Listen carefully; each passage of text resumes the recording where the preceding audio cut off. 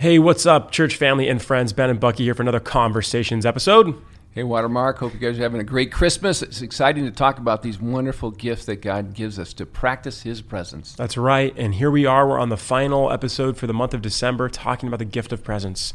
An episode that really wraps it all in, ties it all together. Something that's particularly exciting for me because I've only learned about these things the last 2-3 years. You've been walking in a great rhythm this way for over a decade, 2 decades almost. But it's this idea of rhythm. That's the big idea for today's episode. Yeah, it's beautiful to see how all these practices are pieces of a bigger puzzle. And that puzzle is a rhythm of life that as we bring these things together, it begins to shape us and form us around the image of God, around our original purpose as image bearers that's now been redeemed by Christ. And now through the Holy Spirit, as we practice these rhythms on a regular basis, daily basis, weekly basis, yearly basis, God begins to form us from the inside out, and we look more like Jesus. Right. And that it's a rhythm of relationship. That's what it's all about. Right. And the question we're going to pose today, based out of Luke 2:41-52, you can pull that up right now if you're listening, wherever you're listening from, if you have the ability to get your Bible app out. That means when we're transformed from the inside out and we're transformed around the image of God, we then become about our Father's business. And that's the question, you guys, that we want to really press in. We do want to challenge you as you're listening today. Are we about our Father's business? Amen. That can only flow from building an intentional, daily, annual rhythms of formation around Christ, His Word, and these practices. Yeah, and in the Jewish culture had that rhythm that was built in naturally by the law, by the community. Right. And the practices of rhythm within the law were naturally a part of the Jewish family system, the Jewish cultural celebrations, the Jewish practices towards their neighbors and their fellow humans, and all those rhythms form them into the people of God. Yeah. So you jumped in right where I was going to as well. This is the Old Testament. So, I'm really thankful for my men's Bible study this last year. We decided we were going to do Bible in a year, as daunting as that has been, and it continues to be. Of course, you start in the first 5 books of the Bible, the law. And I really wanted to get a better handle on the book of Leviticus. So I bought this audio commentary. Wow. Yeah, I know, because I'm like, there's got to be more to this book. I've read it a few times through now, but here I am facilitating this small group. I want to be a little more educated, prepared as I go into it. And, regardless of how you feel about him, Rob Bell has this tremendous, I think it's like 10 hours of audio just on the book of Leviticus. And he gives this really articulate, well thought through introduction about how this book that we think is just law, rights and regulations, it's toxic to the modern reader. Christians and non-Christians alike have no reference point and totally misunderstand what this book is about. Well, one of the big takeaways for me, I could reduce that book and many of the rest of the law and some of the Old Testament that many Christians want to throw away altogether, is one word, and that is order. Order would be a wonderfully synonymous term for rhythm, which is this whole today's episode is all about. Right. And I love what Rob Bell says in using the analogy of someone who's in recovery, the 12 steps from alcohol or drug use. What is the person whose life has been completely turned upside down, is completely unregulated? Why do they need to go to an inpatient clinic to get help? Why? Yeah. Because they need to break free from the bondage of addiction. Right. And they can't do it without some order. That's right, exactly. The freedom comes from order. Right. You see, our modern, postmodern, secular Western minds have no working definition for what freedom is. We think freedom means do what we want as we please. The wonderful and great Tim Keller says that's the definition of hell, actually, is that you're given whatever you want and you're free to have whatever you want. Yes. It's a free fall. It's destructive. It's painful.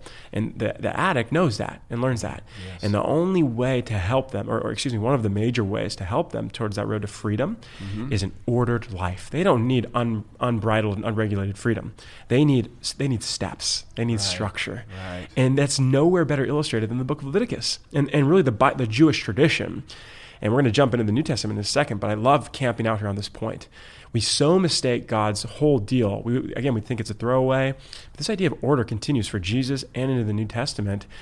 Our lives need that. We're running Yes. around. We're the most disordered and chaotic generation of all time. Skyrocketing suicide, skyrocketing depression, skyrocketing unhappiness and anxiety and stress and fear. It's just the highest levels. And yet we're the wealthiest and most well-developed economy and world that the universe has ever known. Yes. And yet, why? In my opinion, Bucky, one of the premier reasons why is because we have this disordered inner life and external life. Yes, amen. And we're addicted to the idols of this world, of our culture, which is individuality, consumerism, right? All about me kind of thinking. And we can't break out of that without a different rhythm, a different order to break us free from the patterns and habits that have been formed by our culture. Right. That enslave us. Yeah. Exactly. To fear and all the anxiety and all the craziness we see out there, chaos. No, you have to build something in place by open the gift of grace that's already available to you. No striving, earning. It's given. It's freely given, and there is opening of that gift, right? And so we're going to end with Luke 2. We're going to get there in a second, but I want to read. Here's the guy who really revealed this concept to me in the last 3 years, and that was Pete Scazzaro. Of course, that we're always talking about on this show, emotionally healthy spirituality. He uses the word rule in place of rhythm. And this is what he says about the rule of life. You kind of used a similar term earlier. We are called to order, there's that word, our lives around spiritual practices and disciplines. That is a rule of life, quote, something utterly foreign to the world around us. It's a call to order our entire life in such a way, get this, not that it's rules, rights, and regulations, in such a way that the love of Christ comes before all else. And in doing so, the very quality of our lives holds the possibility of being transformed into a gift to our families, our friends, our coworkers, and communities. Now, he uses a picture, and this is the last thing I'll read, and then you'll love this picture. You can wax on this for a couple minutes for the audience. Please don't be intimidated by the word rule. The word comes from the Greek for trellis. A trellis is a tool that enables a grapevine to get off the ground and grow upward, becoming more fruitful and productive. In the same way, a rule of life is a trellis that helps us abide in Christ and become more fruitful spiritually. Wow, that's a beautiful picture of the practices, this trellis, this scaffolding that holds us up, that points us upward towards God and helps us to abide in His presence. Right. And out of that comes a fruitful life, a life that flourishes as we talk about that, a life that allows us actually to love God and love others. Actually, that's what the law is really about. That's beautiful. Yeah. So back to the Jewish tradition. We have this wonderful verse here with so much stuff that sticks out. And again, this is a very Christmas passage as it centers around the boy Jesus and his early life.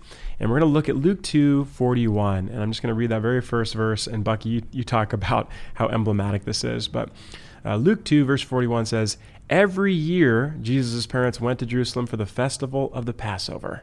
Wow. That's the trellis, right? From the law. Right. That's the order. The law had these incredible rhythms for families. And part of that was celebrations and festivals that were all linked to the identity of Israel as God's chosen people and to remember their story, their deliverance story, their grace testimony of how God delivered them from slavery in Egypt and brought them into the freedom of the promised land. And God warns them in Deuteronomy, if you go into this land and you just take the houses and you take the nice fruit and you start living out, you're going to forget who you are and why you're here. And so I'm going to give you these practices to remind you who I am, who you are, and what life is all about. Oh, that's beautiful. And that's one of the first takeaways of why rhythm, how rhythm. You know, there's a habitual thing they did once a year, and it was about remembrance. It was about memory. It was intimately tied to our identity, who we are, and where we've come from. That's a really powerful part. Yes. Of course, I'll skip through some of this. When he was 12 years old, they went to the festival. That is Jesus, according to the custom. There's customs, right? And they're very intentional. They're not just to slog people down in a spirit of religion. They're meant to ping us back to our identity, our story, our future hope. All of that was tied into this Jewish custom. While his parents were returning home, the boy stayed behind in Jerusalem, but they were unaware of it. You kind of know what unfolds here. They're frantic. They're searching for him. Verse 48, when his parents saw him, they were astonished. His mother said to him, son, why have you treated us like this? Your father and I have been anxiously searching for you. Here's the punchline question. Why were you searching for me? He asked. Didn't you know I had to be in my father's house? For they did not understand what he was saying to them. Beautiful. Beautiful. Yeah, it's the outcome of rhythm. There's the fruit. The fruit that every parent wants, in terms of Christ, is they want their child to be focusing on what is God doing in my life and how can I do it, and spending time with the Lord in intimacy and bearing that fruit. And that's just the outcome of this Jewish rhythm for Jesus. And he's connecting with the Father. And obviously he's becoming aware of the first time that there's a unique relationship between him and the Father, because he uses the term my Father. And I think Jesus is the only one. Obviously in the Old Testament the word Father was there somewhat, but nobody said he's my Father. And this is Jesus becoming aware of who he is. And as we go through the rhythms with our children, Ben and his beautiful children, we want our children to become aware of who they are in God. Right. So it's beautiful. Right. And so I think the best way to wind down the episode, Bucky, would be to get really, really intensely practical. My mind always jumps to habits. There is a certain amount of this that is, you have to put your money where your mouth is. You have to do something about it. Yes. You do have to schedule it, Yes. And my mind goes back to the great John Mark Comer book, The Ruthless Elimination of Hurry. Yes. This access to God, this newfound grace, this kingdom living doesn't come without a cost. Yes. There is an expense of just merely scheduling these things that we value. And that's why I love the other version of this. Didn't you know I was about my Father's business? I was in my Father's house, but another way of saying that is I was about my Father's business. Right. There's a focus there. There's a time-based investment there. Yes. And what would you say practically for people that need to know how to jump in for the first time, or need to know how to take their rhythms of grace to the next level? I would say, to get really, really practical, I would encourage them to get a piece of paper and write the days of the week out and look at their schedule and basically create a rhythm, an ideal rhythm schedule. In my ideal week, I have a certain amount of time for exercise, a certain amount of time for work, a certain amount of time for sleep, a certain amount of time for friends.